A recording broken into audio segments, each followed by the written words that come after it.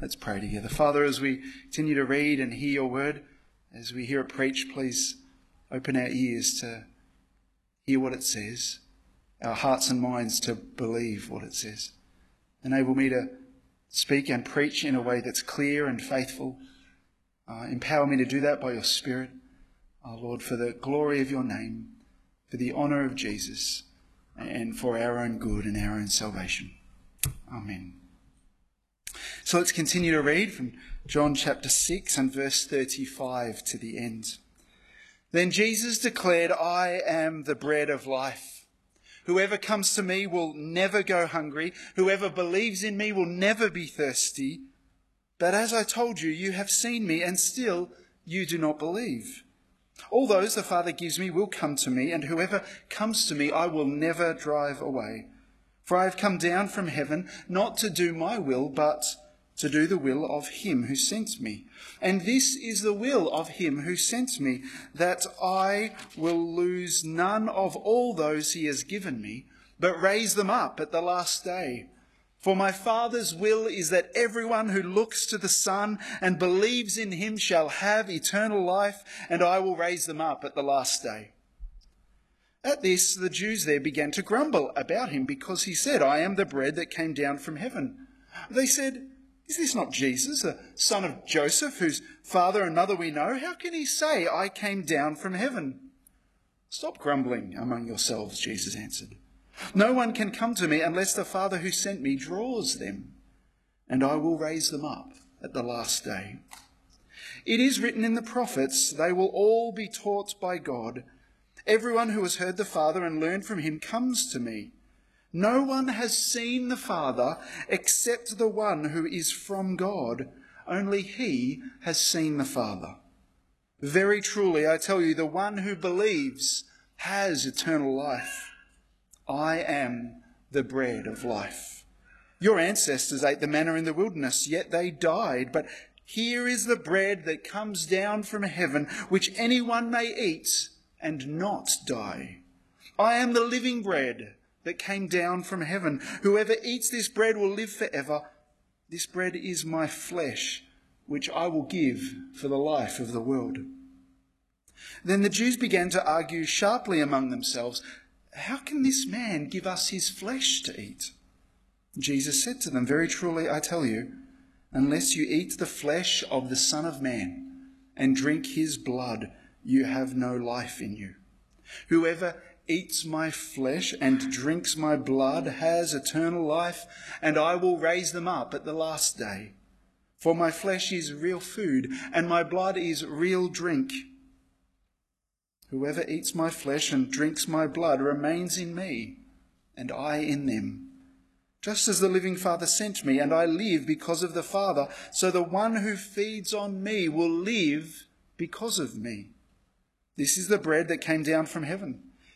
Your ancestors ate manna and died, and whoever feeds on this bread will live forever." He said this while teaching in the synagogue at Capernaum. On hearing it, many of his disciples said, "This is hard teaching. Who can accept it?"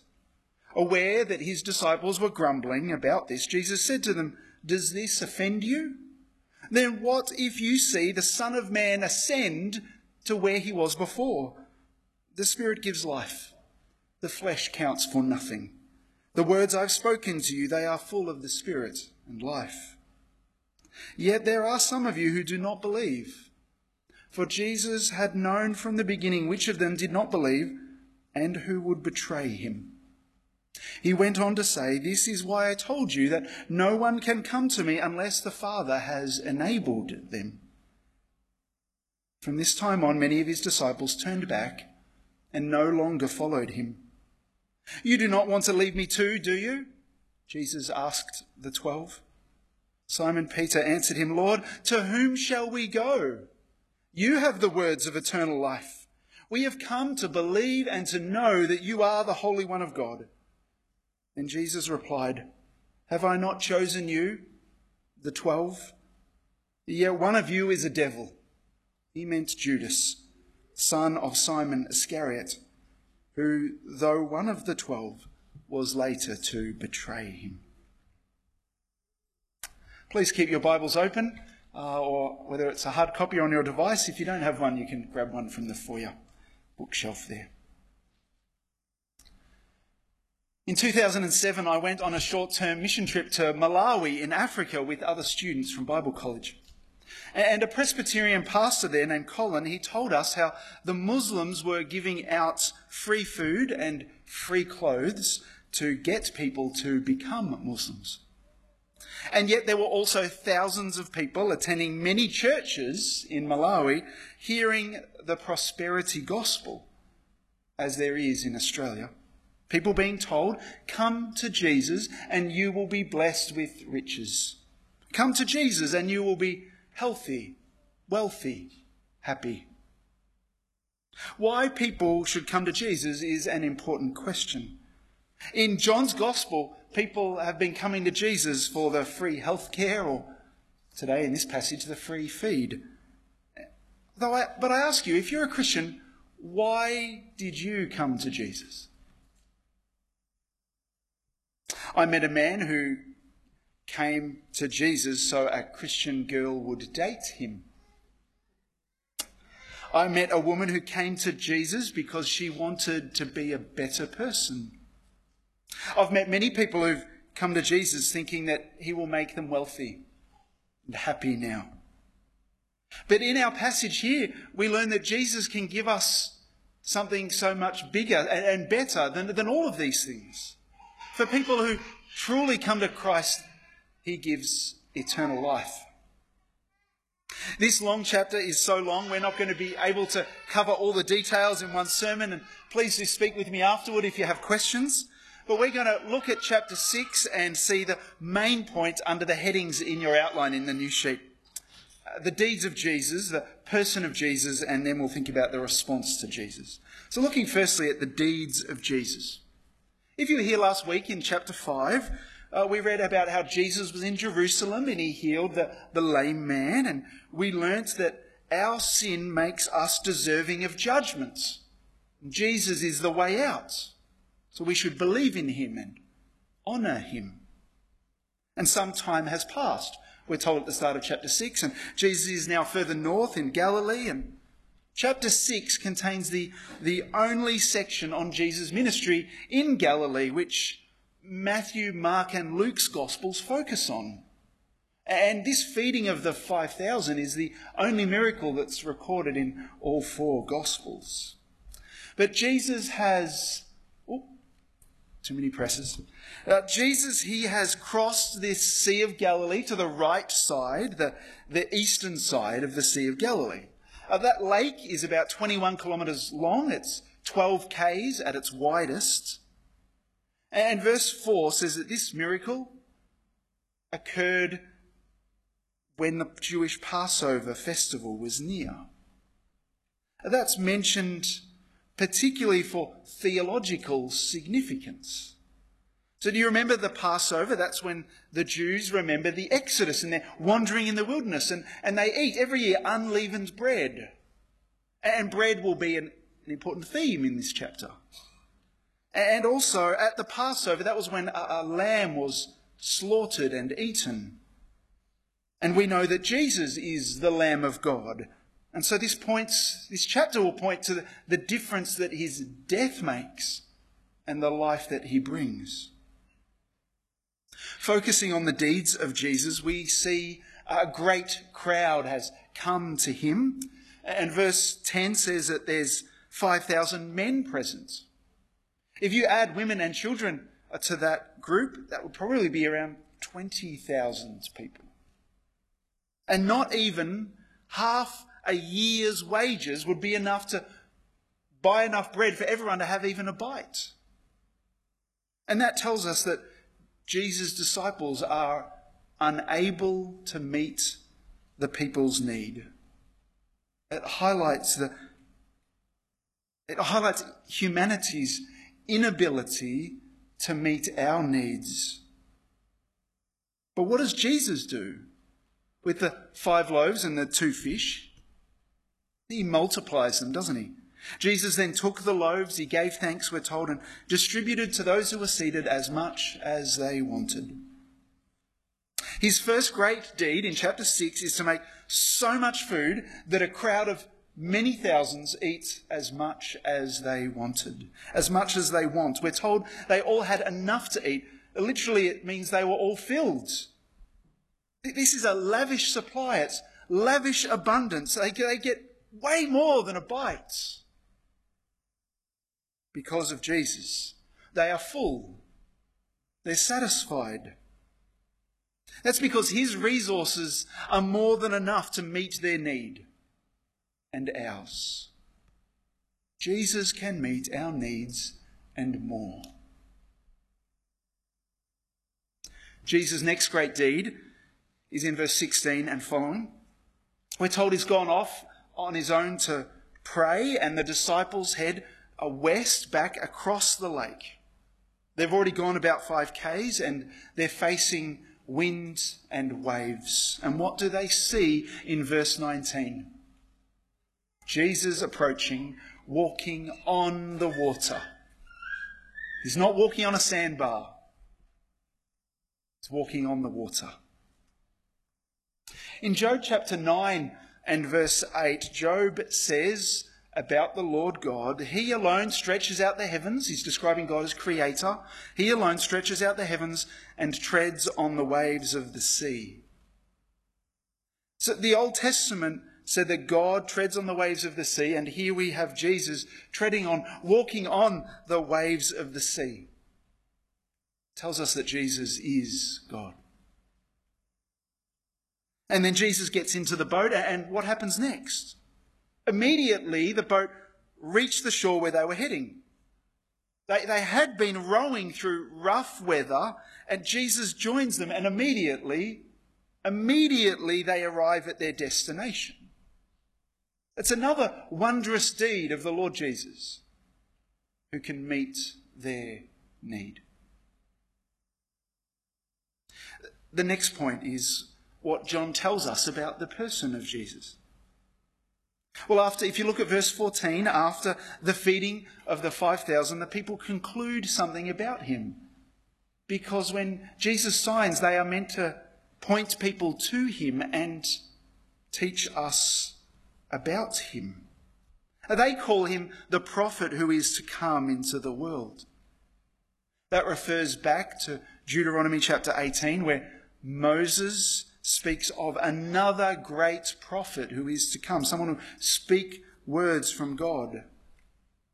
But also Moses, he led the Israelites out of slavery in Egypt, and it seems here that the people are expecting this second great prophet to lead them out of Roman oppression. And so they try to make him king by force. You see, the crowd see Jesus as the king of an earthly kingdom, someone who can fulfill their nationalistic hopes. And it's ironic because Jesus is the king. He is king, but they try to force him to be the kind of king they want. Maybe he'll lead this army of 5,000 men against the Romans. But in seeking the kind of king they want, they lose the kingdom that he offers. You see, they will miss out on the freedom and the life that he gives. Skipping to verse 25, the crowds have followed Jesus back to the western side of the lake, to the synagogue at Capernaum. And as I asked at the start, why do they come to Jesus? He says, it's because you ate the loaves and had your fill. It was for the free food, the free feed. Maybe they wanted more. And in verse 27, he says, you're looking for the wrong thing. More of the same will never satisfy. Not them, not us. And more of the things of this life will never really satisfy. So what or who will? Verse 32, it speaks to us about the person of Jesus. He says, my Father gives you the true bread from heaven. For the bread of God is the bread that comes down from heaven and gives life to the worlds. And in verse 35, then Jesus declares, I am the bread of life. Whoever comes to me will never go hungry. Whoever believes in me will never be thirsty. Who's Jesus? He's the bread of life. If you were born in Malawi, Africa, you might think of Jesus as the sema or maize of life. If you're born in China, maybe you might think of Jesus as the rice of life. That staple food that sustains people's lives. Jesus is the bread of life. 7 times we are told in this chapter that he comes down from heaven, from God the Father. He's come to do the Father's will. And that's not to give us a never-ending supply of physical food now. For we know, don't we, that material things and even our favourite foods, they don't satisfy us long. As the bread of life, he gives people eternal life. Verse 27. And he repeats this over and over and over. What does this eternal life include? It means, firstly, as verse 35 says, we will never go hungry, never be thirsty.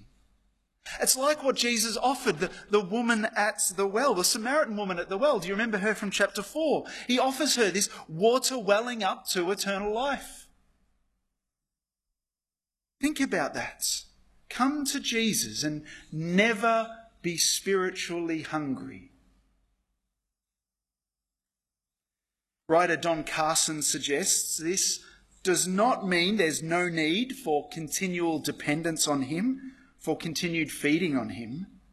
It does mean that there is no longer that core emptiness that the initial encounter with Jesus has met.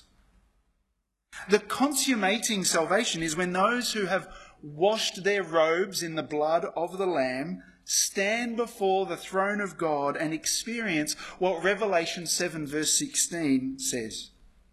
Never again will they hunger. Never again will they thirst.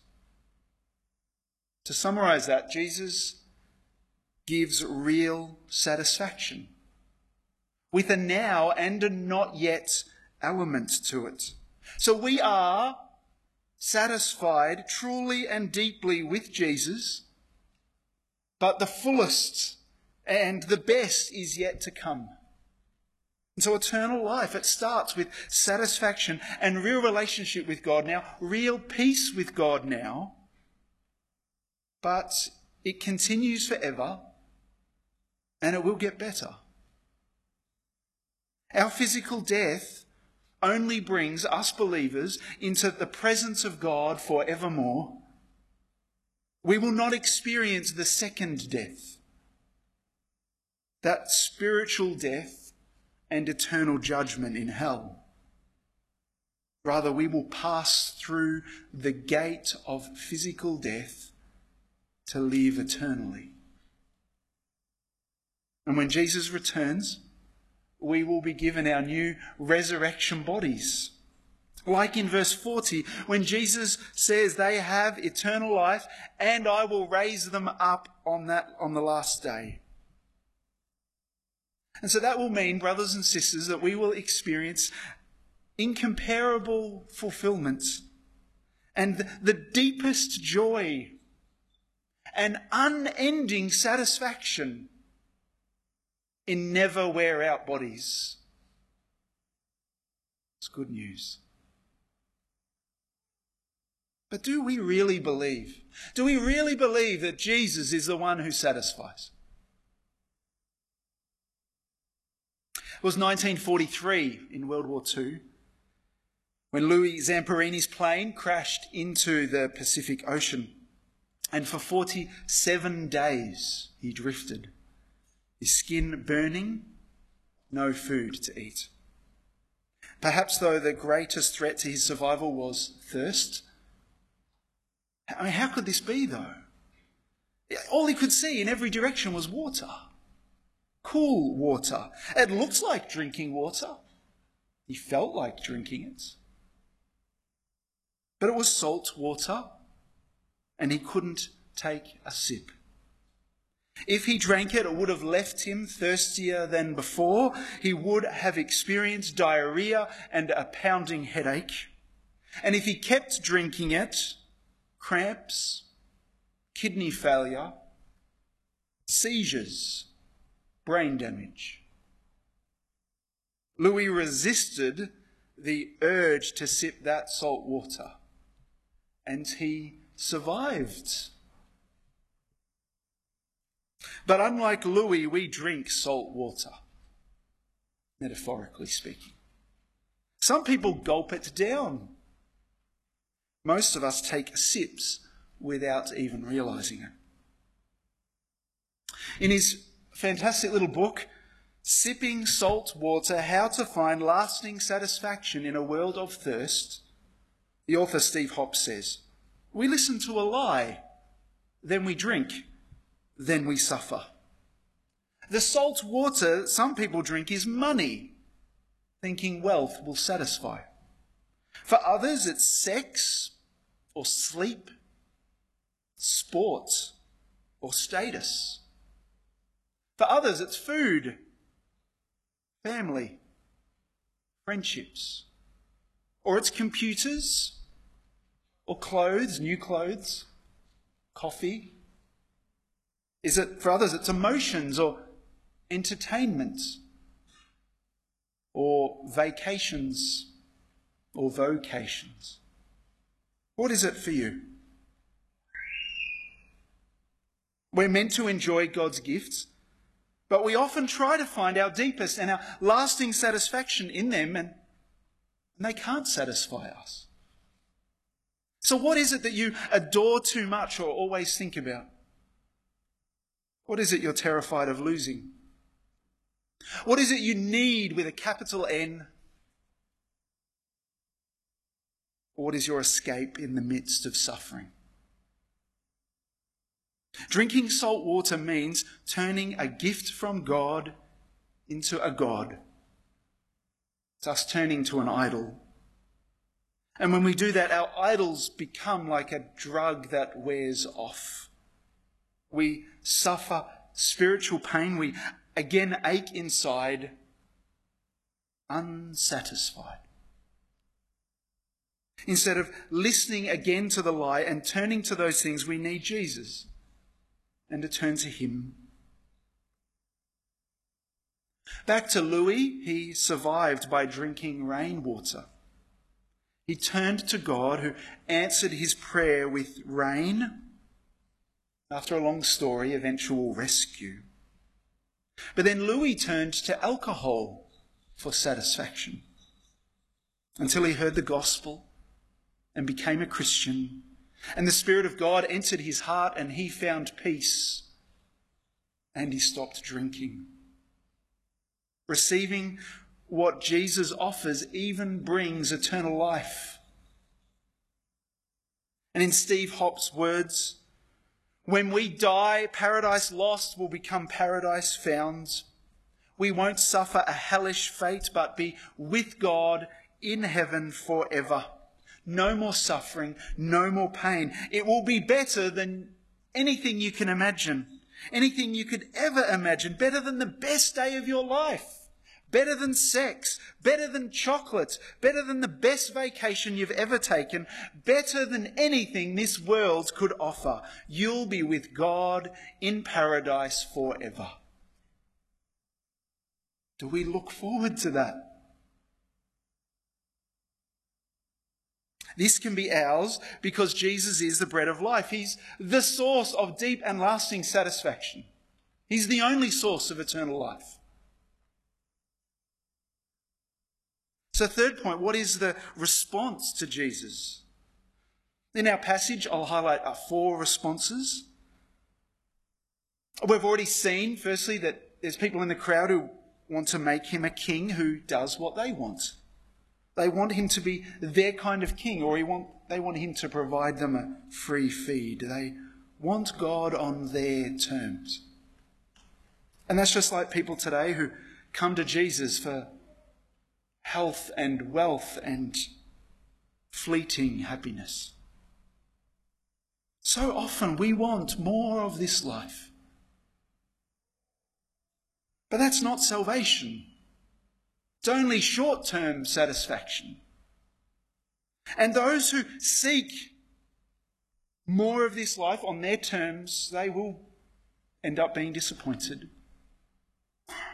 So if that's you, or you know that you've been sipping or gulping down salt water, then repent and turn from that back to the only one who can satisfy. Then in verse 36, we have people who've seen Jesus and his miraculous signs, and they still do not believe. Some in verse 30, they just want more signs. As if feeding 5,000 people from 5 loaves wasn't enough. In verse 41, they think they know Jesus. They think they know his family. They think they have him all worked out, this fellow Galilean. They don't know him, and they don't know who his true Father is. But despite all the evidence they've seen, they grumble. They reject Christ and his claims.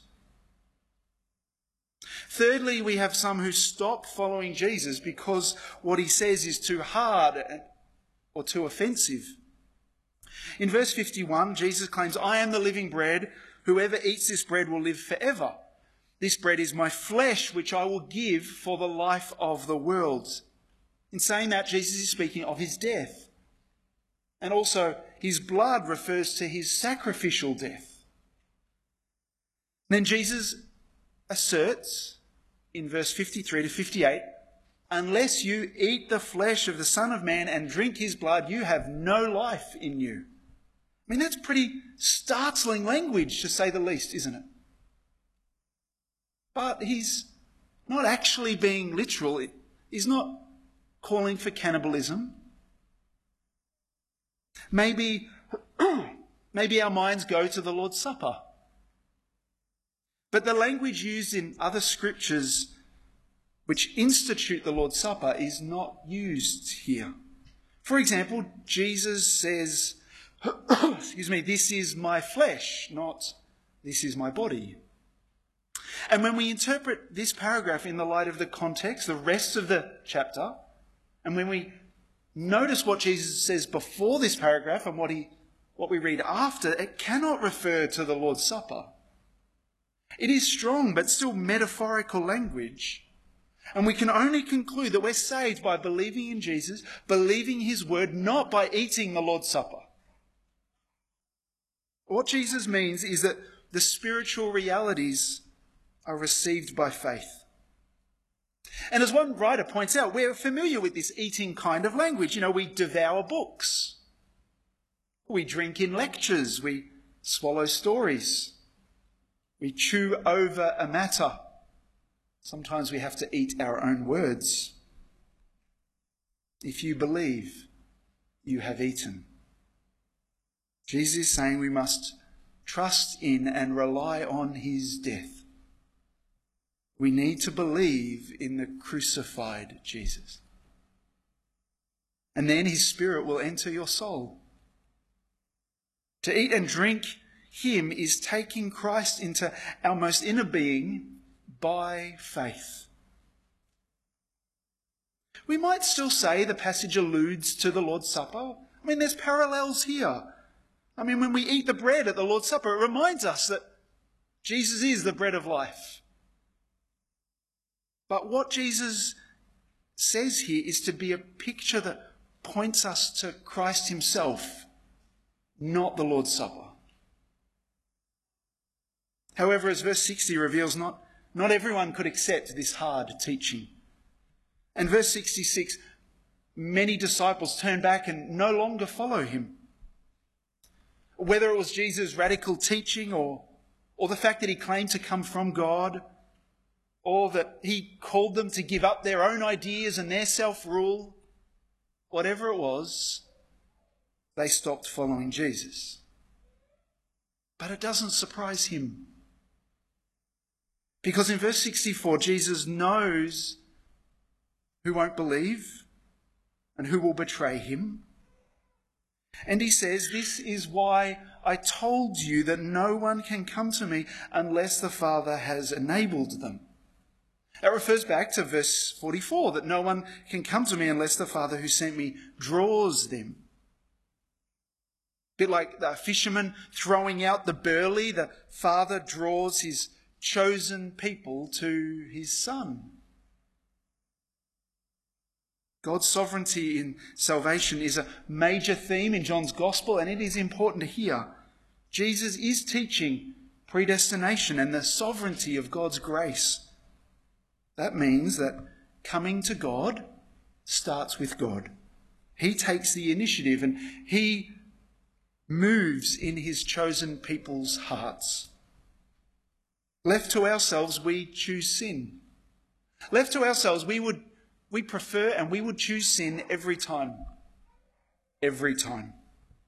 For any one of us to be saved, we need God to regenerate our hearts and give us a desire and a willingness to repent and believe. And so his irresistible grace, it draws us and it saves us. And yet we are still responsible. We're responsible for our choices and we must choose to believe. For as Jesus says, only those who look to the Son and believe in him will have eternal life. The truth of God's sovereign and gracious election is given to help us know that we don't save people and we can't save ourselves. But Christ will hold his people safe. And so, because God will save his people, trust him. Keep trusting him. Please talk with me after if you have questions. This brings us to the fourth and right way to respond to Jesus, which is to believe in him. This has been a repeated theme in the chapter. Look back at verse 29. The work of God is this, to believe in the one he has sent. Remember, that's the one who will give people life by giving up his life. And in verse 35, Jesus declares, I am the bread of life. Whoever comes to me will never go hungry. Whoever believes in me will never be thirsty. Coming to Jesus is mentioned 4 times in the chapter, and we come to him, as that verse says, we come to him by believing in him. And verse 40 repeats it. Everyone who looks to the Son and believes in him shall have eternal life. So, turn away from seeking satisfaction, ultimate satisfaction in other things, and turn to Jesus. Come to Jesus. Have you done that? At the end of the chapter, when many disciples are deserting Jesus, he says, you don't want to leave me too, do you? And Peter answers in those famous words in verse 68, Lord, to whom shall we go? You have the words of eternal life. We've come to believe and to know that you're the Holy One of God. If Jesus is the bread of life who dies to give us eternal life, you and I, we need to put our trust, our hope, all our confidence in Christ. And we believe in Christ by believing in his words. That's what verse 68 is teaching us. We're to believe his words and keep on believing. So feed on the crucified Christ by feeding on his words here. Don't stop. Don't stop. A few years ago at my previous church, I was introduced to a man named Norm. His Christian doctor had witnessed to him and he wanted to know more. Norm was in his 80s and he'd worked hard as a tradesman all his life. And he worked hard to grow his business and provide for his family. Really, he'd been seeking true satisfaction in his work and in his family. But as his life came to an end, suffering lung cancer, he had no hope beyond death, and his soul was hungry. And 2 weeks before Norm died, he heard that Jesus died and rose again to give people eternal life. And he heard the words of Christ and he believed them. He puts all his hope, all his confidence in Jesus' words. And in doing that, he trusted in Jesus. And Norm passed away looking forward to eternal life with him. Only Jesus, who died for us, can give us real and lasting satisfaction. Believe it. Only Jesus can give you eternal life. Believe it. I close this morning by urging you to make, if you're a believer, to make the words in verse 68 your own. Lord, to whom shall I go? You have the words of eternal life. You alone have the words of eternal life. May they be yours. Let's pray. Our Lord God and Heavenly Father, we thank you that you didn't leave us lost and dead in sin and facing judgments. You came to us in your Son, who loved us and gave himself for us, so that we might have true life, real satisfaction, eternal life. May we, whether it's for the first time or yet again, believe and rely on him. Forgive us for turning to other things for ultimate satisfaction. May we turn away from them and to Jesus and come to him in faith again today. By your Spirit, help us to respond to him in faith, to cling to him for hope of everlasting life when he will return and we will receive our resurrection bodies. We look forward to that, Lord, so please grow our faith and our hope.